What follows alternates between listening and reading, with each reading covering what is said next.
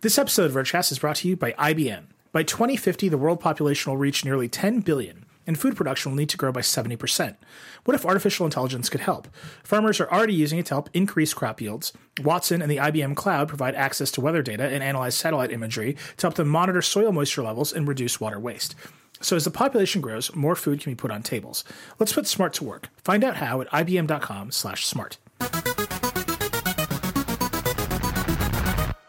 Hello, and welcome to the Vergecast, the flagship podcast about parenting, babies, the normal stuff that I talk about all the time. No, it's the flagship technology podcast in the world, I think. I'm Nilay. I'm joined, as always, by Paul Miller. Hello, Paul. Hello. Dieter Bone is here. Hey, Dieter. You're back. Hi, I'm back. Hi, everybody. And Nat Guerin is joining us. Hi. Nat, you and Dieter have had a huge week because it's Google I/O. You've been out in San Francisco at I/O, and then Dieter, it was also Microsoft Build, and you interviewed Satya Nadella, the CEO of Microsoft. You're just doing all kinds of stuff. Last week was a crazy week. This week is also a crazy week. I unfortunately didn't get to go to Build itself, but we can talk about that later. It was kind of a sleepy sort of build, I think. Yeah, I don't think it running around the same time as I/O helped, but... Yeah, that overlap was rough. Yeah. Well, massive week in news. There's so much going on. We should start with I/O. I do want to say Build is quiet, but Microsoft has been quiet lately in the sense that they're moving away from sort of their consumer-facing Microsoft existence to this very enterprise-focused, we're going to build, cloud services for people. We'll talk about that in a minute, but in a normal world where they had the whole stage themselves, it still would have been quiet. But next to what Google just did at I/O, which might be the biggest, most interesting developer conference we've seen from anyone in years, it's tough. But let's start with I/O and unpack that a little bit. They announced a ton of stuff. Dieter and Nat, you want to walk us through it? I mean, they announced so much stuff. I don't think they just put up a blog post today. This is Thursday of 100 things we announced at Google I/O, and I don't think they padded those numbers at all. It's crazy. So they, of course, announced everything that's coming to Android P. They had just a ton of, wild AI things, many of which launched right away. So I don't know. Google Maps now is augmented reality, and you can point it at stuff and see it. You can just hit Tab in Gmail to autocomplete all your emails. They announced release dates for their smart displays. They have 6 new voices for the Google Assistant. Plus John Legend. Very relevant news for me. They added more editing to Google Photos. They relaunched Google News as a whole new news app that's going to have stories chosen for you by the algorithm, which sounds quite a lot like the Facebook news feed, but without your friends in it. I'm sure that will never cause problems ever. They added some capability to Google Lens so that it's able to do OCR properly, and you can copy and paste from your picture. And then, of course, they this thing called Google Duplex, which is a robot voice that sounds so much like a human that it ended up creeping the hell out of everybody everywhere. It's like Bart Simpson mode for Google Assistant. Now your assistant can do prank calls on hair salons. Let's just start with Duplex. It's by far the thing that got. I mean, I want to talk about Android. There's so much stuff I want to talk about, but we got to start with Duplex. It's the thing that broke out at I/O, the beta. It's not even a beta. It's a demo. It's the prototype demo that launched 10,000 takes, right? Because it's not shipping. Right. It can only So actually, I'm going to actually you there. I talked to someone, person in charge on background a little bit, and it's not shipping, but they're not going to be testing it just inside like Google's labs with a bunch of people like watching it happen. They do intend this year, in like the coming months, quote unquote, to have it work for real consumers out in the real world. But as a product or as a thing that if you happen to know Sundar, he's going to give you a download code? That is an excellent question, but they really do think that they can get it out and have it be in real use by real people this year. Okay, so if you don't know what Duplex is, really quick. Yeah. Sundar got on stage. You can go listen to the demos online. There's a whole page for him. But Sundar got on stage during the demo and he said, we've developed the technology for Assistant to actually make phone calls on your behalf. And then he demoed it calling a hair salon with ums and ahs, and, you know, it got through some misunderstandings, and it just had a conversation with this person at the hair salon, and then it made the appointment and hung up, and that was that. And it's a robot having a conversation with a person where the person doesn't know that they're talking to a robot. Google has been very clear so far that it only works in limited domains, as they're calling them. So I think, what are the 3 things it can do? It can schedule a hair appointment. Hair appointments, restaurant reservations, and store hours. And then for the store hours thing in particular, they're planning on doing this thing where when holidays are coming up, they'll call a bunch of stores that they don't know the holiday hours for, and then ask once, and then update all of Google's data set with the answer. So that's crazy. So it's a limited, it's just insane. It's very cool. I don't think there's anyone who doesn't think, just at its most basic level, this is insanely cool.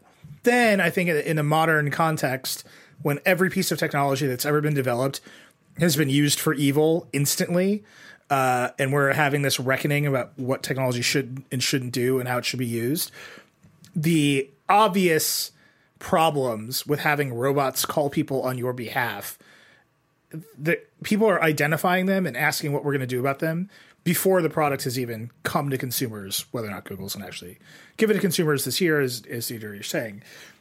Yeah. Did you talk to anybody at Google about that? Because having robots call poor, and you wrote a great piece about this, calling service industry workers who are already kind of overworked, like having wealthy people offload human interaction to robots that like people who own stores just have to deal with, that will increase the volume and increases their work. There's really big questions about, they necessarily are going to have to record the calls, and it's illegal to record a call in many states unless you have consent. There's just like ethical issues every which way you look. Did you talk about that with anybody, Dieter? Yeah. So my understanding, although we're double checking this because it was a really quick meeting, is they're not going to be doing this in every state because not all states have. Some states require 2-party consent. Some states only require 1-party consent, and so therefore they could record the calls without informing. There's also this whole like question of how can they get this robot to talk to people such that they'll actually talk to the robot, because Google does believe that they need to inform the people they're talking to that they're speaking to, an AI instead of to a real person. They think they need to do that. But as soon as you hear that you're talking to a robot, what are the chances you're going to continue to talk to that robot? Why did they put ums in it if they're going to tell people it's a robot? It just feels more natural. I don't know. Dude, for the same reason that when question. you call Delta, it makes fake typing noises at you in the phone tree. Yeah. There's nothing I will say this. more insulting than the idea that I will be pacified into waiting for a slow computer than like what is that? I hate that. But if you're talking to me and I go, and then I say something, you will unconsciously and naturally make accommodations in what you say back to me based on the tone of my voice and how many ums and ahs I've got. You'll wait a second longer. You'll maybe try and speak more clearly the next time you say it to me. You'll be more forgiving when you need to repeat yourself. So it's ums as UX. Yeah, basically. I think that there's a lot like ums and ahs. They don't just make you sound human. They actually serve real linguistic communication functions when you're talking to somebody, and they are trying to build that into the way that this thing talks, not just to make it sound like a human, but also because they do genuinely like communicate something when you hear them. Yeah, because I think like most times you call a phone number and you hear a robot and it's like, please say pharmacy for the pharmacy department. Please say this for the other department. You like cut it off immediately. But I think the ums and ahs make people a little more patient and realize that, like, okay, this person's processing an information. They're trying to convey something to me. Let me let them finish their thought. Yeah, there's, I think it might be from the book Microserfs by Douglas Copeland, but there's this famous description of Bill Gates that he doesn't say when he talks, and it's the most unsettling thing. You just don't know how he feels because he never says or ah. No, look, I think all that's fine. I think the idea that computers should interact with humans in a more natural way is good, fine, but the question of should we outsource some of these tasks where on the one end there's a human being doing the work and on the other end there's a robot on behalf of the human being doing the work. It's kind of like what you really want is for your local business to just have like a scheduling API and for Google Assistant to talk to the API instead of you tell Google Assistant, which then tells Duplex, which then talks to a person, which then uses like their own scheduling software. Like that's really, there's something squishy in there. The optimistic case, and I hate defending Google on this because they could have just addressed this. They should have known how much this would stand out to everybody as a demo. But the optimistic case that this is a reasonable step towards that future where it is an API. It's reasonable to expect in the future robots will talk to robots and solve our scheduling problems for us. Maybe step one is that we start using robots on the consumer end. But, obviously Google, like Dieter mentioned, is also, doing this in the sense of like we'll call once for holiday hours and then update everybody with that information, which in that case will reduce the load of phone calls. Nat, can you talk a little bit about your piece that you wrote about so actually, funny story, Nat, I'm driving, Nat texts me, Google's robot voice reads out her text to me, and she says, hey, I'm just working on this Duplex piece about service workers. And then I had to call her and be like, what the hell does Duplex have to do with Chrome browser technology? It makes no sense. Service workers I was like, what are you talking about? Service workers are an open standard. They've also been implemented in Safari and Firefox. Okay, Dieter? I know. I was like, not at all what I'm getting at. No, the whole thesis to what I wrote about is the fact that I just couldn't help walk away from the demo feeling like Google used a bunch of human workers as their like something to experiment their new technology on without letting them know, which felt really uncomfortable to me. And then the whole idea of outsourcing technology in the way that, like online ordering or like just using the internet to make our lives more convenient has widened the gap between how people who are tech privileged interact with people who are, underpaid workers who are working around the clock to serve you food or deliver your like items and all these other gig economy stuff. So I guess like the feeling that I walked away out of Google Duplex was just that this technology at a glance, like, it's clearly very early, but the demo they gave was like, use Duplex when you're too busy because like you're hanging out with your kids and not something that, like they write in their blog post that it's going to help with accessibilities and like language barriers, which is fine. That's great. But they didn't really lead with that in the keynote. They talked about how like you can spend your time with your kids and like have Google Assistant do all your chores and errands for you. But I think that we've seen in the past with services like Seamless where people are using Seamless to put in insane special orders to restaurants, so much so that Seamless turned it into an ad campaign, which is super obnoxious and crazy. And yeah, like I just think that the wider technology makes people who are using them, the farther these people get to not speaking to the people who are servicing them, the more we as a society just like have this gap between the rich and the poor. And I don't know, I just worry about that. And yeah, like the solve for that would be so that Google implements this on the business side so that businesses also have a robot that's handling this transaction and just telling the business owners on, here are your reservations for whatever, and you don't have to bother with them, or like the people who are talking to really rude customers on the phone don't have to talk to rude customers on the phone. That's all fine, but I don't know, like none of this was brought up in the keynote. Yeah, I don't know. Like I used to work as a waitress. It gives me a lot of, has taught me a lot about how to be empathetic to the people who are working really hard to do it. And I just feel like I just feel very uncomfortable about the whole idea of like people abusing this type of technology and not just kind of erasing people who work really hard. Yeah, that's it's like such a deep, meaningful concern.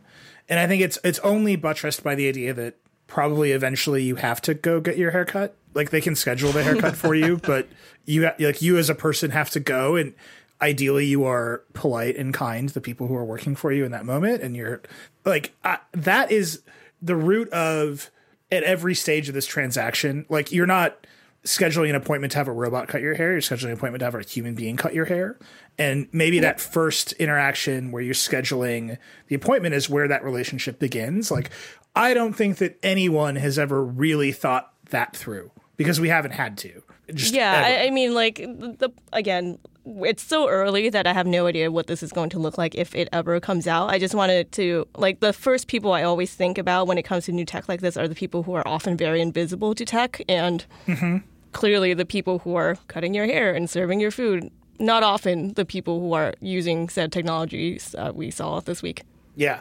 I think that the big question for me is something you brought up, which is, okay, what if the restaurant deploys technology too? And now you have a robot talking to a robot? That might be the most inefficient thing that could possibly happen, right? Like, if I get Google Assistant to navigate the Delta phone tree for me, something has gone horribly wrong. Google I also don't think that this technology could ever scale to the point where, at least not in the next couple of years, where big corporations are now outsourcing their call centers to robots, which is another issue on its own. But I think that, like, at launch, it seems like they're targeting small businesses that don't have, like, an open table booking thing that you have to call them on the phone in the first place, which is why it's, like, so troubling to me. But yeah, like, I don't know that in the next few years this would ever scale to the point where, like, Delta is now going to employ these realistic sounding robots to change your flight or deal when your flight gets delayed or canceled. Yeah, we'll see. I mean, look, rich people have always had assistants, right? I mean, the very rich among us have traditionally not made these phone calls anyway. Now we're making that, like, more mass market, and I think that definitely changes things in a serious way. But what's amazing to me about this is that I don't think anyone is disputing whether or not the technology is powerful or interesting. The entire conversation is, how is it deployed? Who is it going to affect? How will it affect those people? Do the negatives clearly outweigh the positives? The one-party consent stuff that Dieter brought up in those states, just to be clear to everyone, just for the computer to process what it's hearing, it necessarily has to make a recording, right? It's not they're recording it so they can play it back for you later. I don't know who in the world wants to listen to a robot make phone calls later on its behalf. It's literally they have to capture the audio into a file so that, you know, a TensorFlow unit somewhere can figure out what the hell's happening and then generate a response. There's no way to do this without capturing and recording that audio and making a copy. And if you don't change the laws, then this will never go out to every state. And I have no idea how to write that law. Just none, right? Yeah. Well, I've been talking to Sarah Zhang about this. She's writing a piece. And, like, one of the things is that there are different laws for, like, data in storage and data at rest. And yeah, at what point does your voice data become data at rest? It's very complicated. And, like, I am sure that the laws are not, as they're currently composed, anywhere near being able to understand what to do with the situation. Well, yeah, but that's like, oh man, this is such a rabbit hole. It's like there's, like, copyright law, right? So, like, early internet law, we had to decide as a country, as a policy, that if I request an image from theverge.com, that the copies I made on every router along the way and in my computer's memory were not copies that were actionable, right? They're transient copies in memory. That's like, there were lawsuits about that shit. Like, big, meaningful, I got taught them in law school, lawsuits about that stuff. And obviously it makes no sense to treat those as actionable copies that create liability. That has nothing to do, and we'll have to do that with this stuff, but that has nothing to do with wiretapping laws, right? Or call recording laws. Those are like that's a whole different thing. So you've got these two entire different bodies of law that are both implicated by this technology that Google is like, well, here it is. Like, everybody figure it out now. And I honestly don't know how to write two-party consent state law that's like, both parties need to consent to having this call recorded unless one of those parties is a robot. Like, that doesn't make any sense.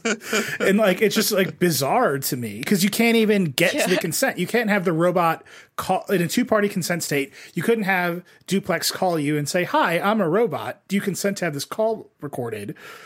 Because in order for it to hear and understand your consent, it has to record you. You could say press 1. It's not listening until you press 1. Yeah, but it has to say. But that's like nonsense. Like, press 1 to have your call but, recorded by it's this super robot. impractical. On the other hand, legal robocalls exist today. That's right? true. Like, I think that is like the legal stuff is like, but it's not so fraught that I don't think that it will be a huge problem. I think the bigger question is like the ethics of the thing and the ethics of informing somebody that they're speaking to a robot. And then if so, what's the likelihood that that person will be willing to do so and like actually want to talk to that robot when they call you, not when you call it. Yeah. And then you combine it with the deepfake stuff where you can like record a minute of audio of somebody's voice. And now it actually is Obama talking to you to ask for money. Like, whew, crazy. All right. Let's talk about Android. So that's one down, 99 things to go. Good job, everybody. I think we're really on pace. Oh, man. halfway through the show, we're finally to Android. So, Dieter, well, I mean, it was almost to the end of the keynote of Google's keynote before they got to Android. It took a while. I was like sitting there waiting and waiting and waiting. So I don't know. Google split up everything into 3 themes. So which one do you want to tackle first? Like they put it into like general intelligence AI stuff. They put it into digital well-being, and then they had the sort of they called it simplicity, which is silly, but it's the gestures. It's the gestures. Let's talk about the gestures. I think we've done enough AI will doom us for one segment of the show. Okay, I will say one thing about the AI. The idea of app slices is really interesting. Google's been trying to get apps to work outside inside the app for years, and this seems like the best cut at it in a long time. So that's cool. So the gestures are there's a home button, you tap it to go home, you swipe up to go to an overview, which depending on whether or not you have a proper Google phone will show you a Google search bar and predictive search apps. And then you can slide the home button over to jam through a bunch of recent apps. And the back button sometimes shows up and sometimes isn't there. And to me, the reaction to it immediately after, because it came out right away on beta on a bunch of different phones and everyone installed it, it was like, oh, this kind of sucks. I think it's jankier on the beta than some of the other builds that are out there. And in fact, I don't know this for a fact, but it feels jankier on the beta that I have on my own Pixel than it did when I was using it at Google's campus the week before. But they are mixing metaphors. There's still a tap to go home, but then a swipe to do other stuff. And it's a lot like the iPhone X, except that Google has one more surface than the iPhone does. The iPhone has a home screen, a most recent app screen, a multitasking screen, and a notification tray / lock screen. They also have, we could keep going to the other screens, but whatever. Google has one more. They have a home screen plus they have an app drawer. So that extra thing that they've got to contend with is still there. And so it necessarily means that they have to have their bottom bar gesture thing has to do at least one more thing. And in Google's case, it has to do 2 more things because they didn't go all the way towards trying to get rid of the back button. It's still there because too many apps still have a drawer on the left for the swipe. Wait, when do you use the back button? The back button is there when you have an app that needs a back button. So basically every app lets you go back. And so the back button appears. Not in the multitasking view, but you just mean at it disappears in the home screen and in the multitasking view. It only appears in apps. Right. Okay. So why are they doing this? That's like what I don't understand. Like I sort of get why Apple did it with the iPhone, right? Like they got to get rid of the button. They want to be all screen. Like the hardware drove the software design. Why is Google doing this? That's a really good question. I think it's a trend. They just want to be trendy. I think that's one thing. I think that they genuinely don't like the way that multitasking has worked in their quote-unquote overview screen before. They really did want to show multiple things. And not for nothing, but this also gives them another place to put their Google search bar when then you do a Google search. And then maybe you might accidentally see an ad at some point in your future. So I think there's that. Oh, no, I'm not kidding.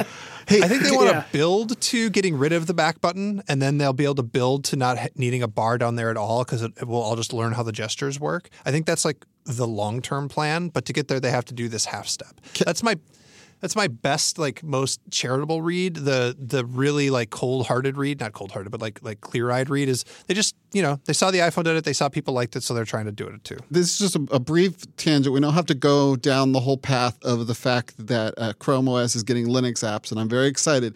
But on Chrome OS, the caps lock button is search. So you hit search, and now I want to launch the terminal all the time to use Linux.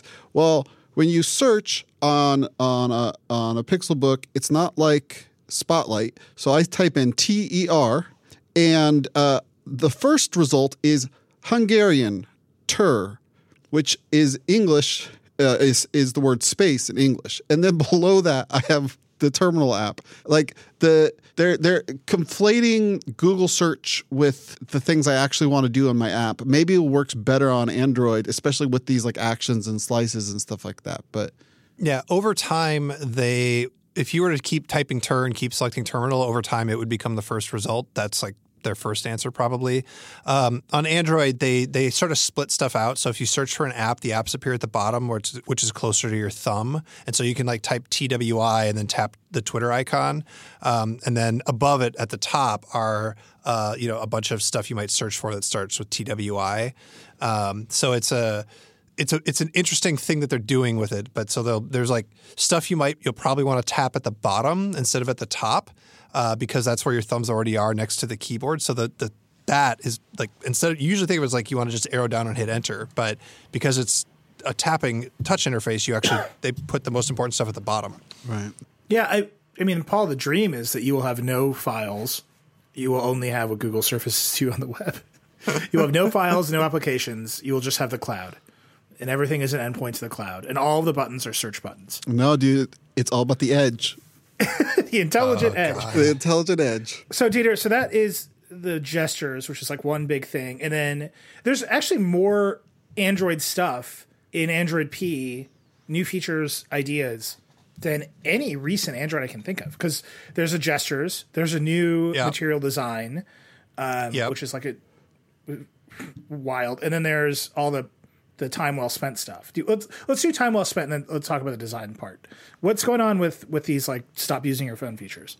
So the main thing is there's a dashboard which shows you just a stupid amount of data. It's how long you spent in every single app every day for the past week and what time you use that app. So you can just see what you did today, how many notifications you got from each app, how long you had each app open, blah, blah, blah. And then you can tap on an app or slide over and, pick Facebook, and you can slide over and say, okay, so on Monday I used Facebook for half an hour, but most of that time was at night. And then on Friday I used Facebook for 3 hours, and most of it was in the morning because I was goofing off at work, and I really got to stop doing that. And so I'm going to limit myself to only use Facebook for an hour a day or 20 minutes a day or whatever. So you could just like lose yourself in this insane quantified self world of all the time you're spending on all the different apps on your phone. That's one. Two, you can limit the apps so that you can only have a certain number of minutes per day per app.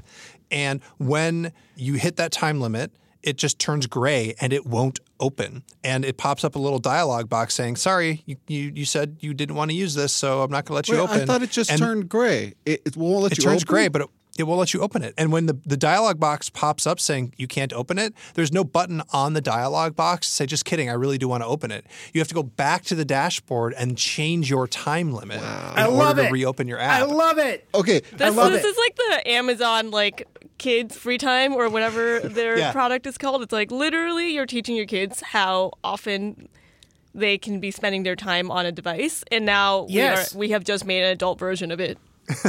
I want this, but I want to give the keys to like friends and family.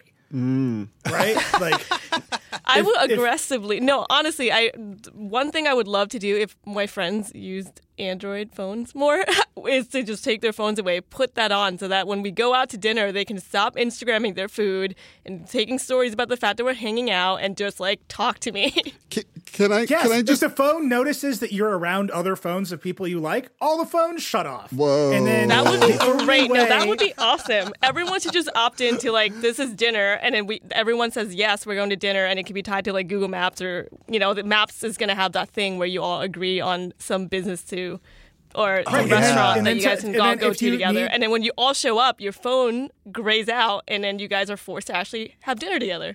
That would be great. And if there's like an emergency and you got to turn on the phones, you all have to like do a dance. You have to like a gesture that's a dance move. Like everyone has to like shake their hands in the air. I'm really excited about all this well-being type stuff, but can I also point out that this is a developer conference? What does Google do at developer conferences? It tells developers, here's new cool ways to to make apps. You know how Google has all this data about when you're using apps and how much you're using apps and what time you're using apps? Guess who else Google likes telling that information to? To developers. Why does it tell that to develop?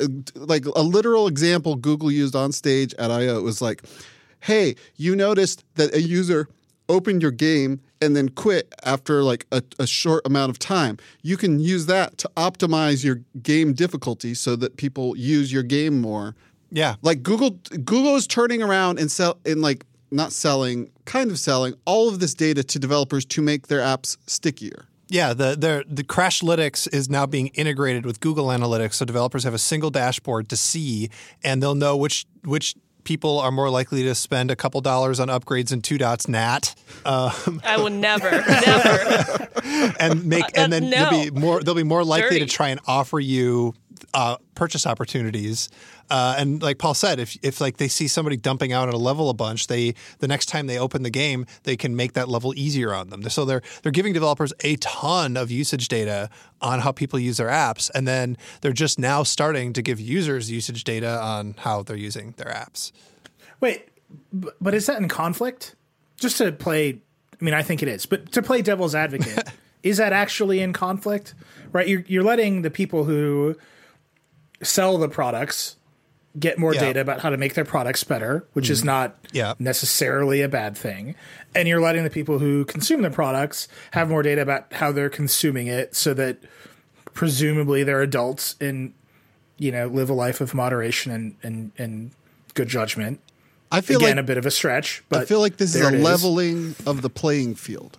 You now you get the data that developers have been using to in a negative light, manipulate you to use their apps more. No, but you're and not I guess getting like that data. the goal, right? I guess, is quality over quantity, right? It's like if you only limit yourself to 30 minutes or whatever, then you're gonna use those 30 minutes wisely on whatever app you're opening. I mean, that's the hope. I mean, if I picked up my phone and it said you have 30 minutes, use it wisely every time I picked up my phone, that would be great.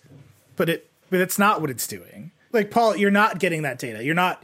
When you quit the game, it doesn't say, hey, we noticed that you always quit games just when they get hard. We're telling developers to make the games easier. Mm-hmm. Right? It's just saying, this is how much time you're spending. It's letting you set your own limits, which is great. Yeah. But it's almost like on the user side, there's this recognition that we're terrible at setting limits for ourselves. And then on the developer side, it's here's some more information that will help you make this stuff more addictive. That's why I think it's in conflict. The ideal is that everybody is an adult that makes smart decisions. I just think we know that's not true, right? Like, at all. Like that game Slidey on the iPhone, like, I'm like, yeah, you can have $3 more. Like, here you go. Like, I need more jewels. Like, it's ridiculous. On the other hand, Google Play this morning pushed me an extra $1 so that I can spend money in games, and I'm like, no. Wow. Not doing it. Can't get me. A whole $1. I pay for nothing. They will not get me. They can play ads for me though. That's fine. Oh, that's awful. Yeah, Hulu has started. I started watching the second season of Legion. FX Now does a thing where they're like, if you watch this one interactive ad at the beginning, we'll cut out all the rest of the ads, and we'll just do one ad break per time. And there's like 10,000 ads. So I'm like, sure, I'll do it. The interactive ad is just a video for a BMW, and at the end it just says click here. So that's fine. But then it's like I'm not interacting with anything. And then it plays the same ad 7 more times through the course of the show for salad dressing. Throughout all of this, I was like, I would have spent an hour doing a 360-degree turnaround of your new BMW if not for this horrible experience that you've made me suffer through. Anyhow, that's ads. Whatever. Look, I think this time well spent stuff. Casey wrote a great piece. Tristan Harris is the guy who has been pushing time well spent. He's the one who is smartphone addiction. Like, he's the one who's pushing that narrative. He was on stage at Code. He's all over the New York Times. Casey showed, he published his slide deck that he published at Google when he worked at Google years ago. My favorite part, you should go look at it. My favorite part about this is that he mocked up a Verge article that was like, Google has a team now. That's the best. I love it. So go read Casey's piece. It's just interesting. This has been building for quite some time. And now we're in the moment where, hey, maybe we're not so good at regulating our behavior on phones. We need the technology to help us do it, is coming into the forefront. Okay, so I think we've covered 3 out of 100 things. I want to talk about one more thing just to troll you. Are you aware of what this JBL Google Assistant soundbar is? Yeah, motherfucker. And you called it an HDMI switcher and not a receiver. I'm so confused. It's like, a receiver. It's like both. How is it a receiver? Yeah. Well, it's a receiver. It's got a bunch of inputs. It routes audio, right? Okay. It routes video. It's a receiver. Okay, I guess also has a speaker. Okay, fine. I'll call it it's a receiver, not an HDMI switcher. To me, it's a glorified HDMI switcher, but whatever. Sure. The thing that's interesting about it is it overlays the Google Assistant on top of those other dumb HDMI inputs, so you always have it available. And what's cool about that is that means you can always use it to jump with a deep link directly to, some show in a proper app that you want to watch. So, do you remember the original Google TV? Was this. The Xbox One is this thing. They've looped all the way back around. So the original Google TV, you plugged everything into it. You plug your cable box into it, that's right. it into your TV. It did HDMI pass-through. The Xbox One does HDMI pass-through. This just has more inputs. And then would overlay Android TV on top of whatever. The Xbox One can overlay the Xbox interface over whatever. So I think this is really smart. I think putting the intelligence into the soundbar I think you're going to see every company start to do it. The big question for me is whether they can watch and interact with the TV content, right? So if you plug your cable box into the JBL soundbar and that into the TV, are they going to be able to say, oh, we know you're watching X. When you're done with it, do you want to watch this related YouTube video that unpacks all the Westworld theories, right? That is the dream. I just don't know if they're going to get there. And that also, by the way, tons and tons of data privacy issues there because then Google's watching everything that you watch, which no one likes, right? Or we see that you're playing Xbox and we know you're having a really hard time getting past this level of Far Cry 5. Here are some YouTube playthroughs that will show you this. Like, can they do that? Because if they could do that, A, it's really powerful and interesting, but B, it's also terrifyingly creepy. Yeah, I think the answer is definitely not. This is like a pretty standard issue Android TV set-top box that just happens to be crammed into a soundbar. Yeah. No, I think it's really cool. And I love the idea of being able to call up Assistant wherever you are. You have a Vizio TV that has Alexa, right? Or do you have one of the older ones? I don't know, man. I'm so angry at that Vizio TV that I've refused to think about it or do anything special with it. I bought a Harmony remote, the one with the hub that is Bluetooth and whatever, and I hate it because it thinks the TV is from 1995, and so it goes through all these careful time delayed steps when it would just be faster for me to pick up the Apple remote, hit a button, and have CEC turn everything on. Mm-hmm. So yeah, I'm all in on HDMI CEC. It's a perfect technology. The only thing that will make my life better is an IR repeater. Oh God, no! But what if there are lots of TVs that have Assistant. If you have a Sony TV with Google that runs Android and has Assistant, you plug the soundbar into it. What answers you? Unknown, right? You got to figure out who's this thing for. I do think this is a lot smarter than sort of the Sonos play. So I think Sonos is, there's an event coming up. The product's been leaked. It sounds like a new play bar. I think that's being made for smart TVs. So if you have a Samsung smart TV and you have a Sonos rig, you can plug this into it. You get better sound and it's a Sonos. It doesn't run any of the smart TV smarts on it, right? But this is the smart TV stuff. So this is you have a much older TV that doesn't have any smart features or, it's old and it's running slow. So you upgrade your soundbar, you get free Android TV. As always, the big question is where does the processor live? Do you want it to be modular? Do you want it all to be built in?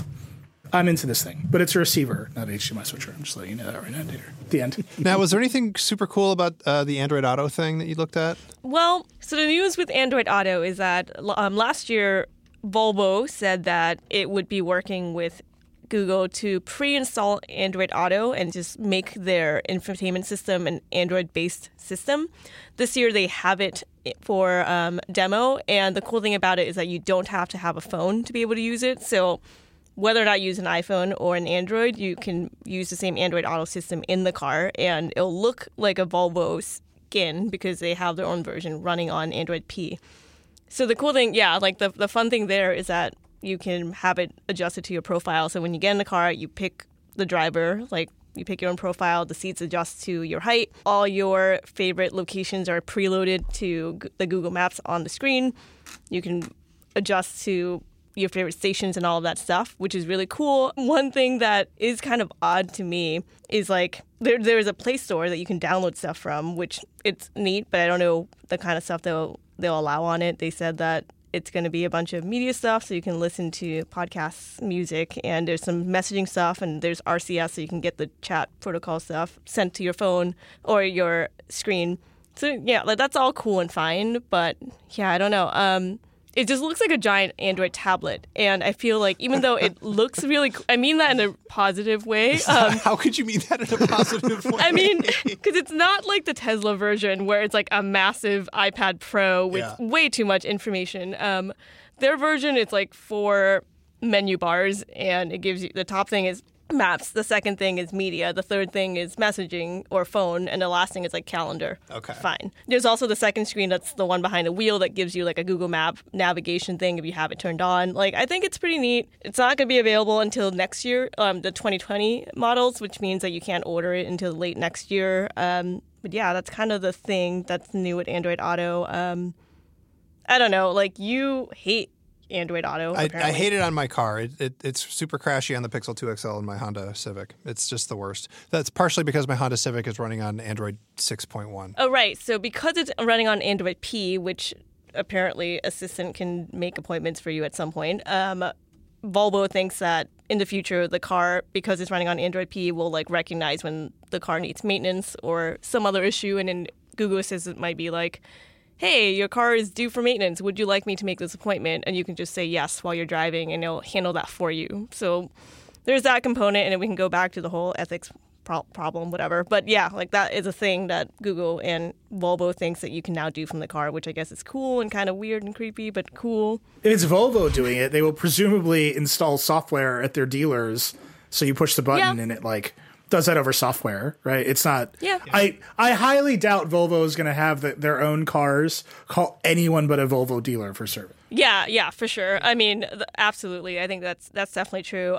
Yeah, but like the demo version that they had for us it was absolutely like a very half-baked version. Like half the time it wasn't very responsive when I touched it. So like we didn't really get to do that much with it. No, that's just Android Auto. Hey man, like Android Auto works great in my Ford Escape. I'm just saying. It hasn't given me any problems, but I just don't know why they won't make an Android Auto app for the iPhone. There's one you can run Android Auto on an Android phone. Just you push the button and it shows up and it's the display. Like just let me run that on an iPhone. I'll be happy. Like I run Google Maps on my iPhone in the car all the time anyway. It seems like a missed opportunity to get everybody who is already using Google Maps in their car on their phone to this other kind of Google experience. Just do that. I don't need this anyway. Whatever. Well, how else will they sell you new cars if you can get it on your phone? Yeah, no, it's true. There's a the stat's a couple of years old now, but your point is correct that more people buying cars were looking at CarPlay and Android Auto than any other feature as a driver of purchase decisions. I don't know if that stat still holds, but it was definitely true a couple of years ago. All that said, what if I want to buy some like cool old Camaro? Like I just want to run Android Auto on my phone. Well, then you go to Volvo and then you rip their Android tablet out of the center of their car and then attach it somehow to your old fancy car. Yeah. The producer of the Circuit Breaker show, Creighton, he was telling me that he wanted to buy a LeBaron, and I was telling like, don't do that. What? Like that's a horrible idea. Buy an old Camaro instead. So that just sent me down. Like I got nothing to do. The kid sleeps on me for like hours a day. I'm just looking at Camaros on eBay. Oh no! Wow. Very nice life. It's really. I wasn't looking at LeBarons. I promise you that. All right, 4 out of 100 Google things. I think we've covered the waterfront. Yeah. Dieter, anything else from I/O that really stands out? You want to talk about material design for 2 minutes? Just what's happening with it? No, we've talked about Google for an hour. They've made it so you can customize material design to your preferences. The end. So Google Assistant this week, they announced that they will have now 6 new voices, and it's male, female, different accents. It's kind of like Siri when Siri had a bunch of different like new voices. Kind of cool. And then they did the gimmicky thing with John Legend, which is really fun. But apparently none of these voices have names. They're going to be colored, which is weird. The plan is to give, they don't want to give the voice a name, because if they give the voice a name, then it'll be gendered, and they really like that Google Assistant isn't gendered. But if you're going to give it different voices, you got to give it names. Instead of like voice 1, voice 2, voice 3, apparently the plan is eventually to give each name a color. So there'll be the orange voice and the blue voice and the yellow voice and the red voice, the green voice. They're going to start with Google's primary colors, but eventually they're going to run out of colors. And there are going to run into colors that should not be named for people's voices. Yeah. Yeah, because I don't think anyone feels good about having a white, black, or brown voice, or just the ethics around that is really uncomfortable. Right? Really uncomfortable.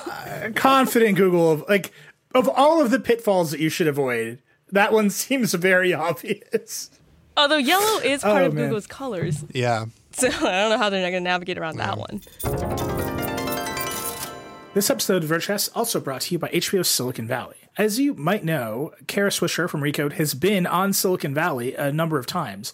And this season, they're doing kind of a crazy ad thing. Russ Hanneman, the venture capitalist character from Silicon Valley, is on Recode Decode as the character Russ Hanneman. So listen to Kara interview Russ Hanneman. This is going to be wild. Check it out. Today's show is brought to you by HBO, and today in the red chair is Russ Hanneman. He's one of Silicon Valley's most notorious investors, and he's recently emerged as an aggressive player in the cryptocurrency market. Welcome to the podcast, Russ. Thank you, Kara, and you're welcome, by the way. For what exactly? What do you mean, for what? I basically invented the podcast. For what? You invented the podcast? I put radio on the internet. That sounds like a fucking podcast to me. Not that I'm making shit off it. That actually brings me to my first question. The standard internet funding and sales models have served you pretty well over the years, but now you're jumping feet first into ICOs. Why? Kara, this town is filled with assholes getting rich off crypto by doing jack. The Winklevoss twins put in some loose change 5 years ago. Now they're Bitcoin billionaires. So yeah, I'll buy a ticket for that fucking ride. You don't feel like you've already missed getting in on the ground floor? If I could change the past, I wouldn't have a kid at home right now snorting up my ADHD meds. I can only focus on the future. HODL, bitches. So I'm hearing you already have taken 36 companies to ICO. How have you fared so far? Well, I'll be honest, Kara. It's been down, it's been up. It's been mostly down. 35 of them have, fucking tanked. 35 out of 36. What happened? I mean, this is the game, all right? First, it's the SEC. Then it's one of your founders running away with your cash. Then it's a bunch of fucking hackers deciding that instead of edging in their basements that afternoon, they're going to come after your blockchain. Then one of your CEOs dies like a pussy. Anyway, listen, I'd rather focus on my successes. My success. One of them worked. And what was your ROI on the one that worked? Radio on internet? No, return on investment. Return on investment. Yeah, I know. It's 300M, all right? That's million. And it's on some thumb drive in the middle of a landfill. My boys are on it, though. You ever lose a drive with a ton of crypto on it? No, Russ, I haven't. Yeah, you have. No. But thanks for coming on the show, and good luck with that thumb drive. Watch new episodes of Silicon Valley Sundays at 10 p.m. on HBO. We were saying at the beginning of the show that Google obviously had this huge event. It kind of overshadowed what was happening at Build. But Build was also this week. Big announcements from Microsoft, and at the scale that Microsoft is not making big announcements. But Dieter, you interviewed Satya Nadella, and we were talking a lot about how it seems like it's very much Nadella's Microsoft. It has been obviously for several years, and Windows is becoming a much smaller piece of that puzzle. What was your takeaway from talking to him? The main thing is that it is Windows is a smaller piece of the puzzle, but that they're going to be trying to work harder to make sure Windows will work with more devices. But they're much more interested in you thinking about how their AI and Azure stuff will work in little IoT devices. So that's the Azure Cloud Edge. If you want Paul to get into explaining what edge computing is, I did, Paul. I loved your piece. I want to hear more about that. But go through it all first, Dieter. So. I mean, the news from Build is they're making this thing that will have your phone sort of appear inside Windows, so you can do a bunch of phone stuff directly inside Windows. They are going to have Cortana and Alexa talk to each other a little bit more. And so I want to tell this story about how Windows is the most open operating system, and it's going to try and work with everything. But I can't quite tell that story because Cortana still, it'll talk to Alexa, but it won't talk to Chrome. That's so sure bet. So that's a pain. They're going to have timelines so that you can like pick up and drop off tasks from your phone to your computer. They're also going to be giving a bigger cut to developers, which is cool. I wish everybody would do that. They're going to like mess around with tabs. There's a bunch of other stuff. But the thing that I mostly talked to Nadella about was, got him to like basically say, yes, we're the Windows company. Windows is still a thing, which was nice to hear that he isn't going to shut it down. But then they're really trying to tell a different story about what they are, and what they are is like not relevant to consumers for the most part. Like the Windows stuff still is, but whether or not a drone is able to look for a dent in an oil pipeline is not a story for me. It's cool that I could pick up an off-the-shelf drone and have it stream video to my laptop, and the laptop can use machine learning to look for the dent in the oil pipeline. Or you could just build Microsoft software directly into a big industrial drone, and then it can do it. Like all that's very cool, and they're doing just fine as a company, and they're making a ton of money, but they're doing it in a way that is completely different from those other companies. And so I came away from it basically like, I'm not angry at Microsoft anymore. I've spent many years being angry at Microsoft, especially about Windows Phone. You just missed it, guys. You screwed it up. You had all this potential and you just wasted it. And I'm not angry anymore. It's like, yep, there's that gap between what you wish Microsoft was and what they are. And it's fine. They're just more like IBM now. It's fine. That's how I feel about Microsoft right now. He also talked a lot about, the ethics of AI, and he is saying the right things about it. But I have more mixed feelings about that having come out of both Microsoft and I/O, but that's maybe too long of a story right now. He also said privacy is a human right, which I thought was really interesting. Yeah. Okay, so I know I'm going to get into it. So he said we feel a great responsibility for protecting users' privacy. Sundar Pichai at Google has also said we feel a great responsibility. And I'm tired of tech CEOs saying that they feel responsibility, because you know what? I don't care how you feel. I care what you're actually legitimately responsible for yourself. There's a big difference between feeling responsible and being responsible. And until there are actual consequences to you screwing up your AI and doing something bad to the world, then feeling responsible is just puffery. It's a nice thing for you to say, and I believe you that you actually do feel bad if something happens, and you are taking some actions to try and prevent it from happening. But unless there's teeth, it's not a real responsibility. Like if I don't turn in my draft and I whatever, then like Nilay yells at me, and like there's like actual consequences to me not doing my job. So if you say that you are taking on responsibility, I want to know what that actually means, because right now what it mostly means is you telling me that you feel responsible, and I just don't care. I really noticed this. I wrote just sort of a McSweeney's piece about if Google could make a poll.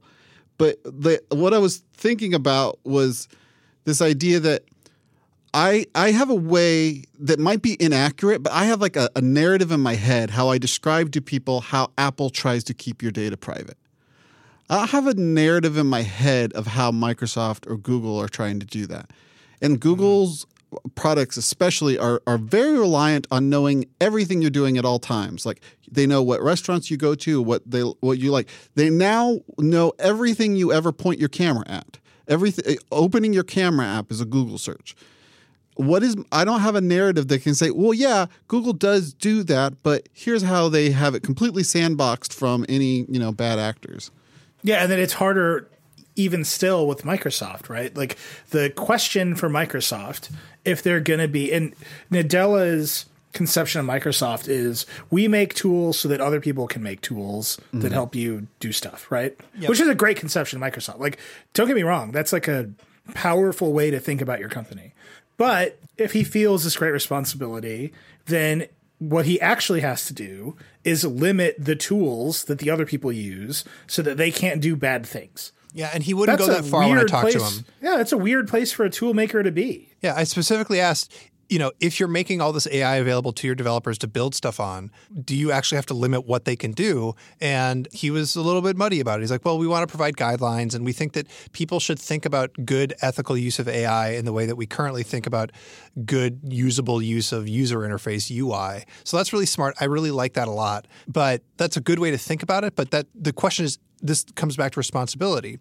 If I'm a bad actor and I take Microsoft's AI and I use it to do something awful, is that my fault as a developer, or is it Microsoft's fault for providing me the AI foundation to do that awful thing?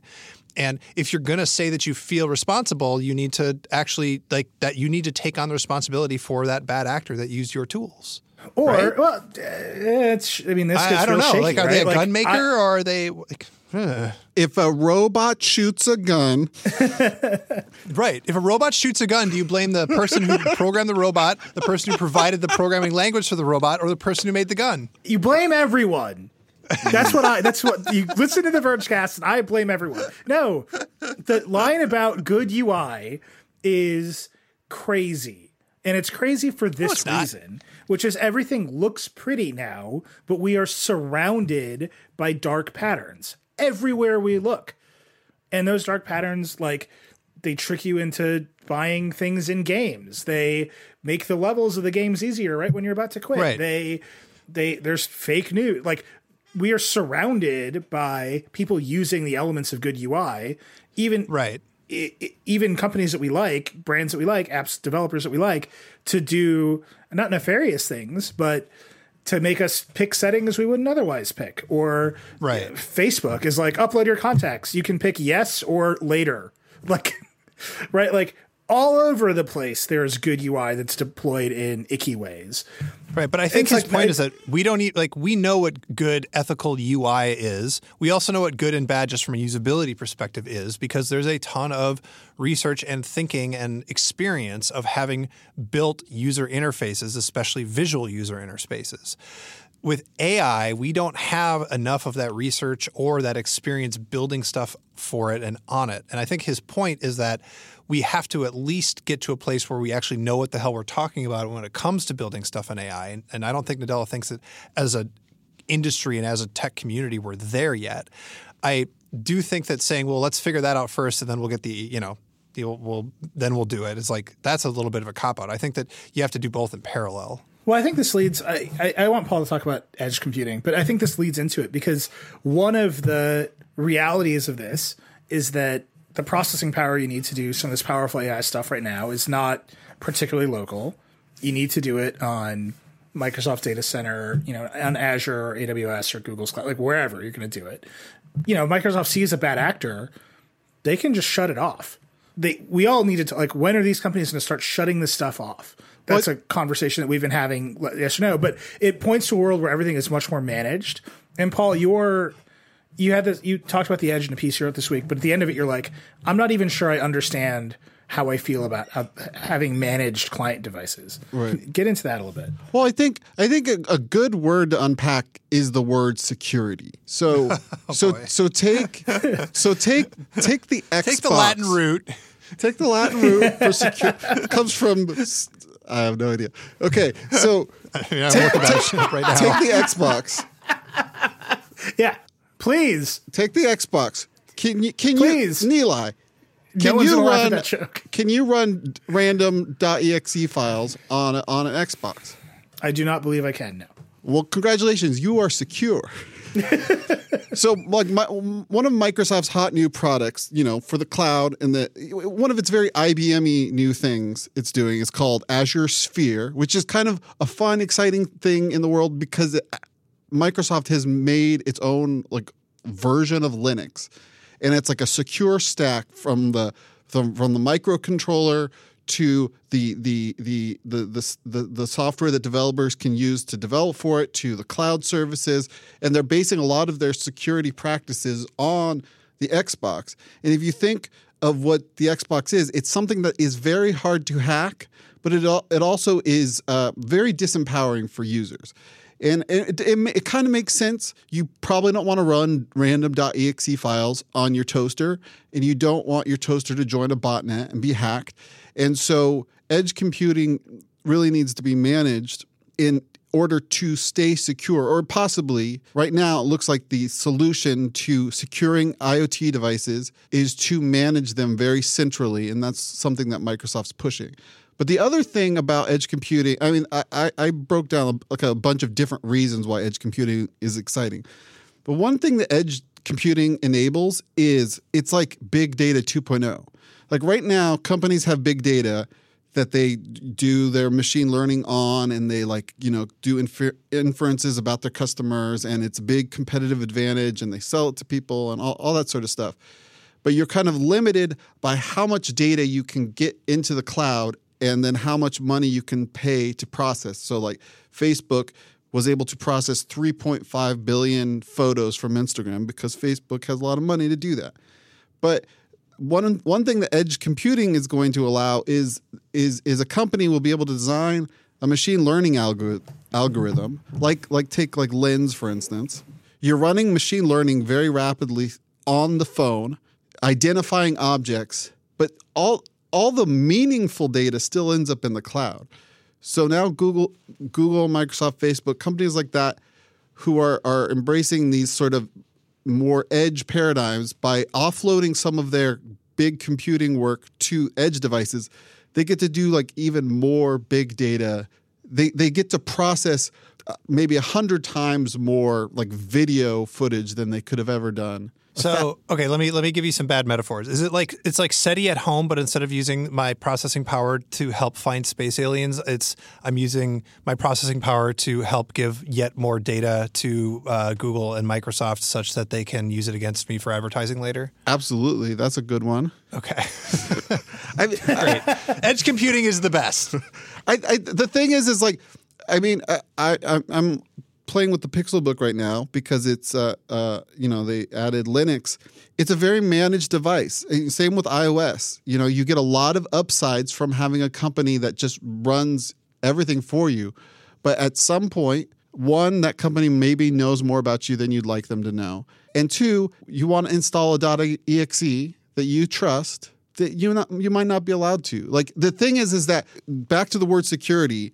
By the way, Sekura, which is without care, used often beginning in the 1530s as without care, dreading no evil. Dreading no evil. Well, dreading no evil is good, but without care is complete opposite because all people care about now is security. The primary, as far as I can tell, the evil that is really dreaded by these companies is their users. No. Wow. I mean, as far as the apart. biggest security vulnerability of your computer is you. You are the person who puts the least thought into keeping your computer secure. Well, that's why all these future computing platforms are managed. Yeah. Wait, can I just offer you the So, Paul, I completely agree with you. I thought you meant something else. I thought you meant you're going to run your own software instead of our subscription software. But no, you are absolutely right. Let me just offer you this example. Max is here. We have a lot of family coming to visit us. Those people have laptops. They're using their laptops. I'm noticing a lot of tape on laptops. Do you know what I'm not noticing a lot of on the webcams? You know what I'm not noticing a lot of? Passcodes on phones. Oh, no. Really? We have had more family members come through here to just play with the baby who have tape over their webcams but no passcode on their phone. And it short circuits my brain. I'm like, how are you thinking the FBI's on your, but you don't, how do I, and Becky's like, just leave it alone. Hold the baby. That is you do want a bunch of these client devices managed because the people will screw up and click on the bad link and put malware on their computer. It's inevitable. The question is, there's another class of user, or there's the kid who's learning how to use a computer, and in order to innovate, they also need to be able to run their own code outside of a managed system. You need to be able to break things. Yeah. To build and things. It's unclear as we get into more and more of these managed devices how you will be given the permission to go ahead and break stuff. Right. And it's also unclear if you have a bunch of hardware that relies on a connection and a cloud service to function, because that's where a lot of it's going. What happens when Microsoft decides that, you know what, Xbox Live, we just lost, we're shutting it off. Right. Right. Google does that every week. How are we going to contend with that? Because we're buying this hardware and it's in our lives. I don't know the answer to that at all. Right. And I just have a visceral internal reaction to ever having to ask a company for permission to do things with products that I've bought. Yeah. I mean, I'll say this is ridiculous. We had to buy a baby monitor. There are lots of beautiful, fancy baby monitor startups out there. This is true. And I just refused. We have the simplest, it's a video one, but it's it has a crappy piece of I wouldn't even call it a tablet. It's just like a remote RF video monitor. It's the same one Joanna Stern has. She was like, you should just buy that one. It doesn't have Wi-Fi, because I don't want to buy some kickstarted baby monitor and the company fails, and then the cloud service it relies on to send video to my phone disappears, and I've got a $500 piece of junk. And like every single product like that, I now think, well, okay, I'm buying this expensive piece of hardware. If its cloud service goes away, I'm doomed. And as you move, Microsoft's entire future is enabling people to build more and more of those products, which is good because we'll get cool stuff, but bad because the hardware is starting to become completely commodity and replaceable in a way that I think is kind of scary. Right. The optimistic vision of the future is Microsoft solves these problems well enough that like the company that you bought your baby monitor from, your cloud baby monitor, can go out of business, but somehow the fabric of intelligent cloud and intelligent edge is well enough established and defined that you can like move your service over to something else, and you can keep on, gaining that service. But the history is that Xbox Live just goes down and you can't play. Yeah. Well, no, like another example, Amazon owns Ring, the doorbell company. Like, and Google has the doorbell. I cannot imagine recommending anyone buy a video doorbell that isn't from one of those companies, because the reality is they will probably stay in business, whereas some startup doorbell probably won't. Right. And like, that is a huge competitive advantage. But at the same time, it's like, first of all, does anybody need one of these products? The answer is probably no. But B, like, how can anyone start to compete once everything is managed into a cloud and all we're depending on is longevity of services? Who knows the answer to this question? All right. That was dark. Yeah. Microsoft's great. They're great. And I think what they're trying to do with Windows, like they're trying to make it integrate with a phone better. Like they're doing that app called Your Phone. And it's funny, Tom interviewed Joe Belfiore about basically that app. And the first thing they said was, we really want it to work with iMessage. We haven't talked to Apple yet. Fingers crossed. It's like, you poor man. I just wish all Microsoft needs to do for me right now is if they just had one person who pretended like Windows was important to them. Like, yeah, you have a lot of people who pretend that improving Windows is an important thing for Microsoft, but it seems like as a company, they're treating it as such a small, insignificant, eventually dying market that if imagine a startup that made Windows. This startup company is like, look how large of a market it is. We're so excited. We're going to deliver tons of interesting features to our core users. Instead, like, Microsoft sees Windows as this thing that like they can leverage into cloud things, and I don't know. I also never want to hear the words Microsoft 365 ever again. Yeah, sorry for your luck, Paul. That's never going to stop. Paul, I'm going to say something to you now, and then we're going to have an ad, but I'm just going to say this to you. This is the year of Linux on the desktop. Yes. As you know, this episode of Vergecast is brought to you by IBM. We live in a world that's creating AI-enabled everything, a world with more IoT devices than people. Today, technology has never been smarter, but smart only matters when you put it to work where it matters. When we put smart to work, we can help save the species, increase crop yields, and make progress. Not just for a few of us, but for all of us. So let's get to it. Let's put smart to work. Find out how at ibm.com/smart. Paul, yeah. Every week, you do a segment. That's the same never name. Lose the tab where I wrote down the name. It's called Kickflip the Kickstand Script. All right. Okay. Talk to me. Nintendo has solved the worst problem with this. No, they haven't. The two worst problems with the Nintendo Switch in one $20 product. It's a little dock. It's just that you put your Switch in. It has a kickstand because the Switch has a garbage kickstand. It also allows you charge your Switch while it's sitting on a table, which is the other problem because the USB-C port is on the bottom. So everybody's happy now and the world is great. $20. Is the dock wired? I'm guessing. Yeah, so it literally just like a USB-C pass-through with a Okay, so it's not like you can really take it to your rooftop party and play with your friends like in the promo video because you have to plug it in. Yeah. It does at least fold up pretty small. So that's something. I mean, I think you could put it in this dock and not have the dock plugged into anything and it'd still work. I'm assuming. I see. Yeah, that also makes sense. God, I'm going to buy this thing, just leave it attached to my Switch nonstop, aren't I? Yep. Yes, you are. I mean, Do you think that $20. when they were designing the Switch, they like thought about this and they're like, in year 3, we'll put out the exact same Switch with a better kickstand and everyone will upgrade? Yeah, they absolutely did. Nintendo's not that evil. That's a Have you seen their product release cycle for the DS? Yes, they are. I don't think Absolutely are. I don't think they mean to be though. I don't know, man. I've seen what they've been doing with that 3DS and the 2DS and all that, and like they are ice cold about that stuff. This is true. This is the company that just put out mini versions of its 30-year-old consoles. The 3DS cycle reminds me of like somebody like naming like a Word document like Final V2. You know. Yeah.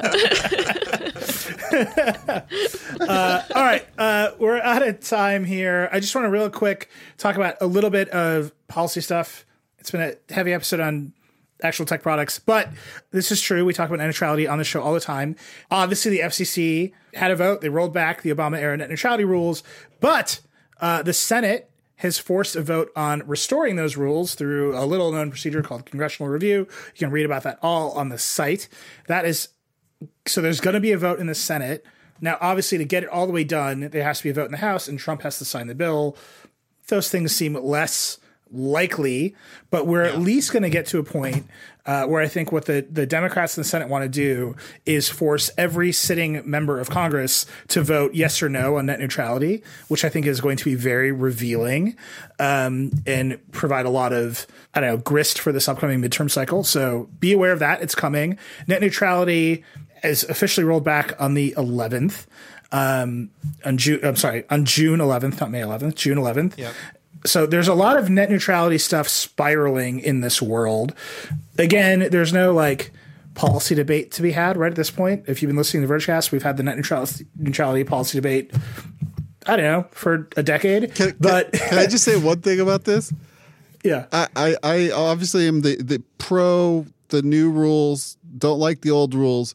But I love that Congress has realized it has oversight over regulatory. This is a very exciting development to me, even if I lose on the specific policy. Yeah, look, I think it's very instructive that we as a country are now saying like, hey, our government should like do stuff. Yeah, like we expect the government that we elected to like specifically the elected people check and balance each other. Yeah, checks and balance. Have you guys heard of those? Try it out. Like that's happening, so that's good. I would be very surprised if this actually works as a gambit. I don't think that's anyone's point. I think the point is to make elected officials vote up or down and have that be part of the midterms. I think we've talked about this before. Net neutrality is a surprising engine for like young voter turnout. Like people are really into it. I take credit for that. I think just my work and no, I'm kidding, totally kidding. People are into it. Like the internet's important to people. And I think this is like this will be an interesting moment. So that's coming very soon. You're going to see sites like Etsy, Reddit, Pornhub, others all like going red to tell people like, go talk to your representatives about this stuff. So we'll see what happens there. Then sort of next to it, Sarah Jong wrote a great timeline of, if you're following any of the Trump administration news, you know that Michael Cohen has emerged as this cartoon of a hapless person. Yes. Like, he's in the middle of everything. He's Trump's lawyer. He's taken money. He's not apparently a great lawyer. He's doing all this stuff, but AT&T paid him some money right when Trump took over his office. They claim it's for consulting. Obviously, AT&T, they just wrapped up the antitrust trial about whether or not they should be able to buy Time Warner. Obviously, net neutrality is rolled back. There is an incredible, just read Sarah's timeline. It points to nothing in one sense, and it points to everything in another sense, which is $600,000, I think, probably for most everyone who isn't a CEO of a major multi-billion-dollar company is like a lot of money. But for AT&T, doling out $600,000 to Michael Cohen just to like have it done in case they needed it did not seem to be a thing that they thought of. Novartis paid, something like over $1 million to Michael Cohen for, in case we need consulting on pharmaceutical regulations. And their statement about it was, we had one unproductive meeting. I would like to offer anyone who listens to the Vergecast one unproductive meeting with me for $1 million. Anytime you want, happy to do it. But swirling in the background of net neutrality of the AT&T Time Warner merger is whatever is going on with Michael Cohen. It's super interesting in the sense that Trump news is just sort of default interesting. It hasn't amounted to anything. So just read Sarah's timeline of this stuff because it's going to keep coming up over and over and over again. I don't think Michael Cohen got AT&T any favors, right? Like the Trump administration decided to block the Time Warner merger and they went to trial about it. So like I said, there's nothing explicit there. That's basically Sarah's point.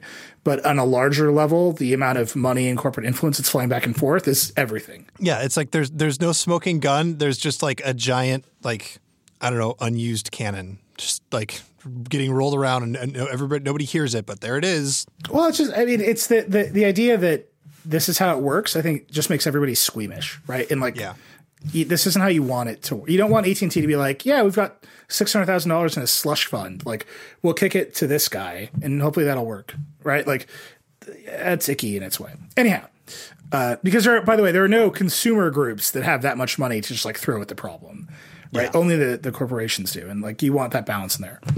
But never fear, because The Verge will continue publishing forever. And we'll fight for the users. We're like Tron. Yeah, we're like Tron. We've gone way over. Nat, thank you for joining us this week. Yeah, for sure. And I think that's it. We'll be back next week. There's other stuff to listen to. Why'd You Push That Button? Season 2 is going. This week's episode, Ashley and Caitlin talked to a bunch of people about push notifications. So if all the stuff we were talking about time well spent and using your phone better is interesting to you, Ashley and Caitlin talked to John Herman at The Times, who wrote a whole piece about the red dots on your phone. They talked to the guy at the New York Times who actually writes and sends their breaking news push alerts, which is just incredible. And they talked to the CEO of a company called Swerve, which is a company that manages push notification targeting to users, which is not something I knew that was a business of this scale. So listen to Why'd You Push That Button. This week's episode's great. The whole season's great. They're carrying on. And I also want to tell you, listen to Polygon's Quality Control, which is their review podcast. They're talking endlessly about video games, and this week in particular, Infinity War, which I haven't seen yet, so don't tell me anything about it, but I'm sure they did a good job. You can also listen to Recode Decode with Kara Swisher. You can listen to Recode Media with Peter Kafka. Vergecast fans, Josh Topolsky was the guest on Recode Media this week, so listen to that. Yeah. It was actually a pretty fun interview. Josh remains Josh. Maximum Josh on that episode, so it's really good. And you can follow us everywhere. We're at Verge. Paul is at Future Paul. Teeters, Backlon. I'm Reckless. Nat, you are Nat Karen on Twitter? Yes, I am. We'll see you next week. That's it for the Vergecast. Rock and roll. Paul. Promo code.